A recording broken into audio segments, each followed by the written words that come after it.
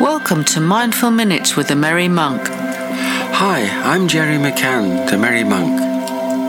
Finding your passion. We all need to keep learning throughout our life. Finding your passion will help make that easy. It will be a joy, great fun and excitement. After all, you're making progress doing what you love. And that brings happiness. Think of the many blissful hours people often spend on their hobbies, researching things they're really interested in.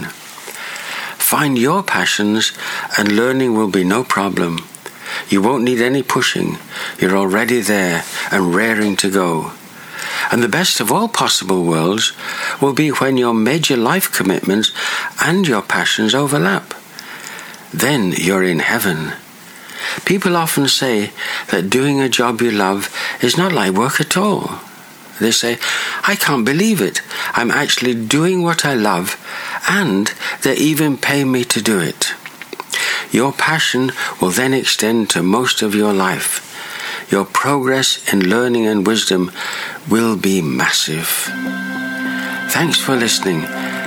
Let's all continue to help make our world a better place.